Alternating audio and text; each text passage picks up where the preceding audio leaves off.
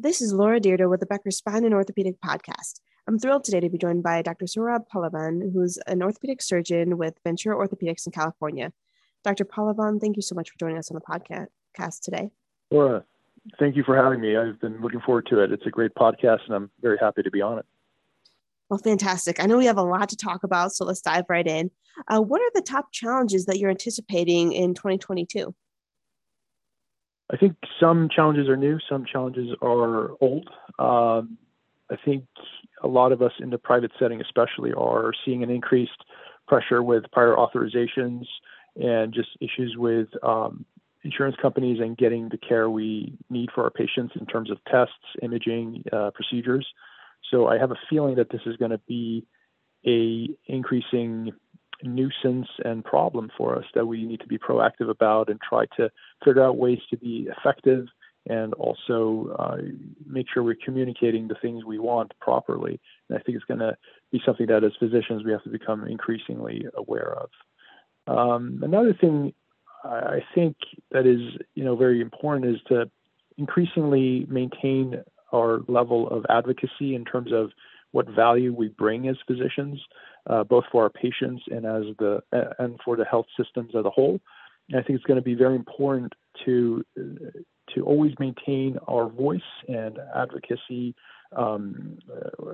commitments, and to make sure that our patients, hospital systems, insurance companies, even politicians are aware that as physicians we are bringing a lot to the table in terms of value, in terms of quality of life, and also of cost effectiveness in terms of the care we provide. And then finally, in these ages of COVID, I think really focusing on optimizing how we manage elective surgeries. Staffing has become very difficult in the past year for obvious reasons. Our colleagues in nursing, obviously it's been very difficult for them. They are taking the full brunt of the pandemic. They're truly on the front line, and just being able to keep morale up and to be able to keep the workforce going and being able to do the work that is demanded of us with appropriate staffing, that's going to be an increasing challenge in the next year for sure. Got it. I think in looking at all the things that you mentioned, it's just definitely some interesting things that stood out to me. When you talk about advocating for the value of physicians, and especially when it comes to payers and insurance companies, but I know CMS is part of this as well, how do you really elevate your role and the necessity of the care that you're giving to patients with these organizations so that you can make sure that you've got what you need in order to continue to deliver the kind of care necessary? And I know that part of that is policy driven by the Sure. insurers, but also, looking at pay rates and those kinds of things, just to make sure that you're able to continue functioning as an orthopedic surgeon. I think it does take a multi-pronged approach. Obviously, it always starts with providing great care for your patients, and that sounds very cliche, but it is true. Just being able to provide good care for our patients, allowing them to recover from their ailments, but at the same time also maintaining a strong advocacy arm from our professional organizations. And also, I think, and we will definitely touch on this later, is the new kind of development of bringing cost-effective, more vertically managed care as physicians, and also kind of physician owners of various entities such as surgery centers, imaging centers, just being able to show that with physicians taking a leadership role in developing care plans and developing the sites that provide this care and doing it in a cost-effective manner, I think it will really, in the long run, open up the eyes to a lot of payers that this is a very good option that should be incentivized, which is not necessarily the case at this time. And I think we will hopefully start seeing a lot more of this in the next few years. That makes a lot of sense, and really sounds like a great vision for the future. Now, when you think about your practice in particular, where are the big opportunities for growth? I think for us as an orthopedic group, and also spine providers, myself being a spine surgeon mainly, I think of a few things. Obviously, there is this advent of telehealth. It's becoming increasingly utilized. I think that is a very good opportunity for growth, but it's not something that supplants seeing patients in clinic. Obviously, orthopedic surgery and spine surgery is included, is a contact sport. We do see patients and we like to lay hands on them and examine and make sure that we're not missing things. That's always going to remain very critical. But I think there are certain aspects of our care that will make it a lot more convenient for patients, and also will open up our practices to larger geographical areas with the utilization of telehealth. So I think that is a very obvious and fairly straightforward way for practice to grow in the coming years. Then on top of that, I think one of the things that I'm personally very excited about is the potential of vertical integration with private groups and hospital groups even, where you have your ambulatory surgery center, you have your physical therapy, you have imaging, and in addition to this, you're also adding facets such as case management for bundled care programs, which are increasingly being picked up now with CMS and Medicare starting to roll these programs out. I think all these things being able to vertically integrate and becoming efficient while providing excellent care, these are excellent opportunities for growth. But it does take a very tight organizational structure. It does take investment, but it's definitely something that allows a great opportunity for growth. And then finally, just related to my second point is just figuring out ways to supply cost-effective and patient-centered care, bundled care programs being one of them. And again, that relates to the vertical integration. Just being able to increase how much care you're able to provide for patients while maintaining a fiscally sound practice. Got it. It looks like there's just a ton of opportunities, and I'm really interested in when you talk about the potential for the vertical integration, and then really looking at the bundle payment opportunities. How far down the line, do you see that as being kind of the way of the world for orthopedics and spine and healthcare delivery in particular? What kind of investments do you need beyond just the partnerships or creating these ancillary services in order to make the bundle payments and more cost-effective care a reality? So I can only speak from our own experience in our group at Mentor Orthopedics, but it is a mixed bag overall when you look at different programs in different groups. The very important thing is to have a very solid case management team in place that can manage a lot of these patients and to help streamline and optimize and avoid pitfalls. How it will develop in the future does unfortunately remain to be seen as these programs are constantly evolving and changing. I do believe that it will be a pillar of musculoskeletal care as CMS and Medicare as far as they are concerned.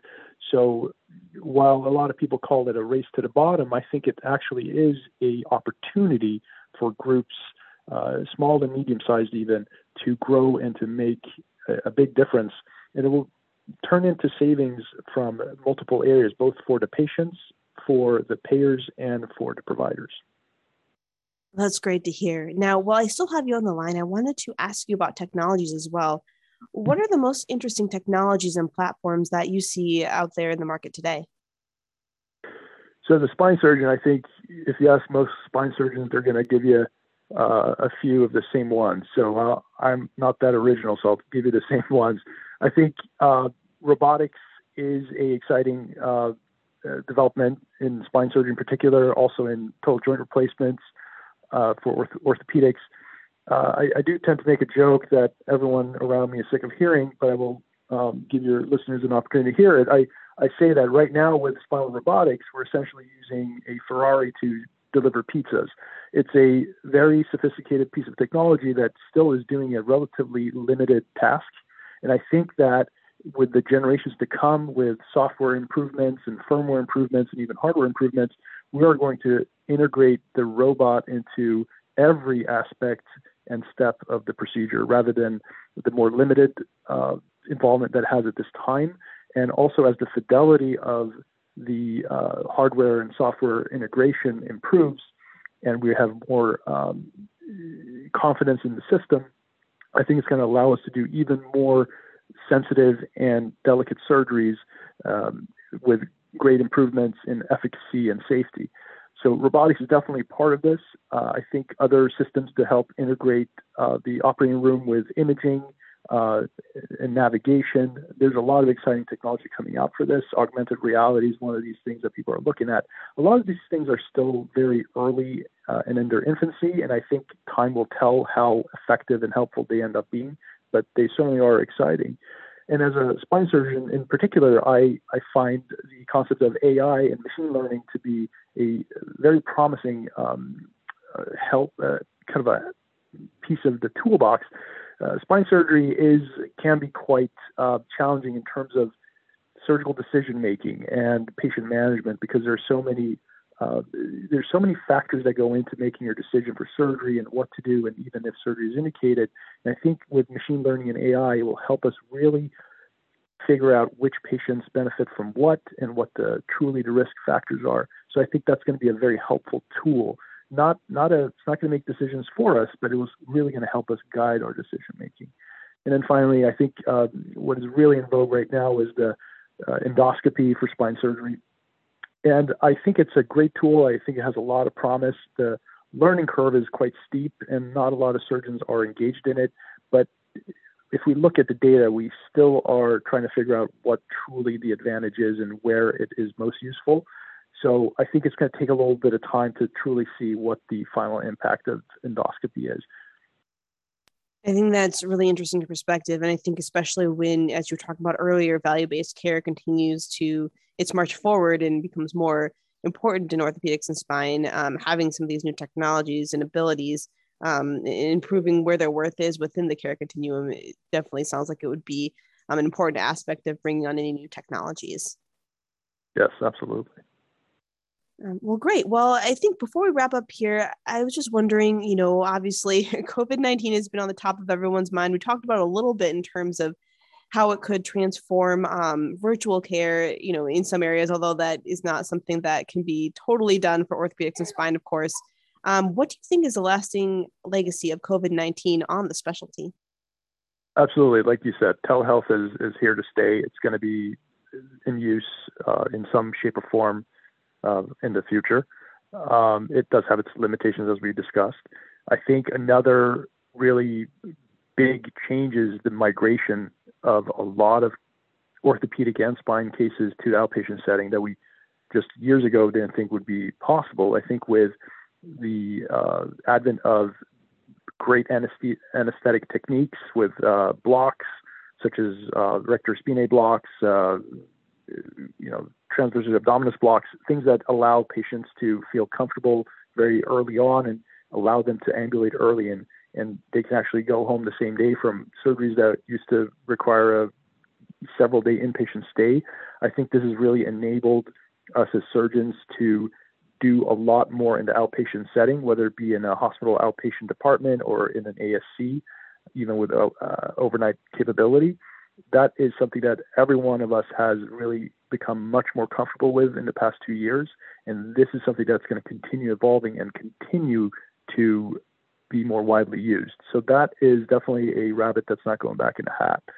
The final thing I think of is looking back at the potential drawbacks of having had to restrict musculoskeletal treatment because of shutdown in elective surgeries, and what effect that has had on quality of life and patient outcomes in the long run. I think that's going to be very interesting to see if there was any negative effects from having to pause a lot of these surgeries, because it will really give us an idea of how we need to approach medical care in the United States as a whole in the future, what with the debate in terms of single payer and changing how things are paid for. I think it's going to really matter to do these studies on how delays in surgery affected patient outcomes. Dr. Pallavan, thank you so much for joining us on the podcast today. This has been a really fascinating discussion, and I look forward to connecting with you again soon. Likewise. Thank you, Laura.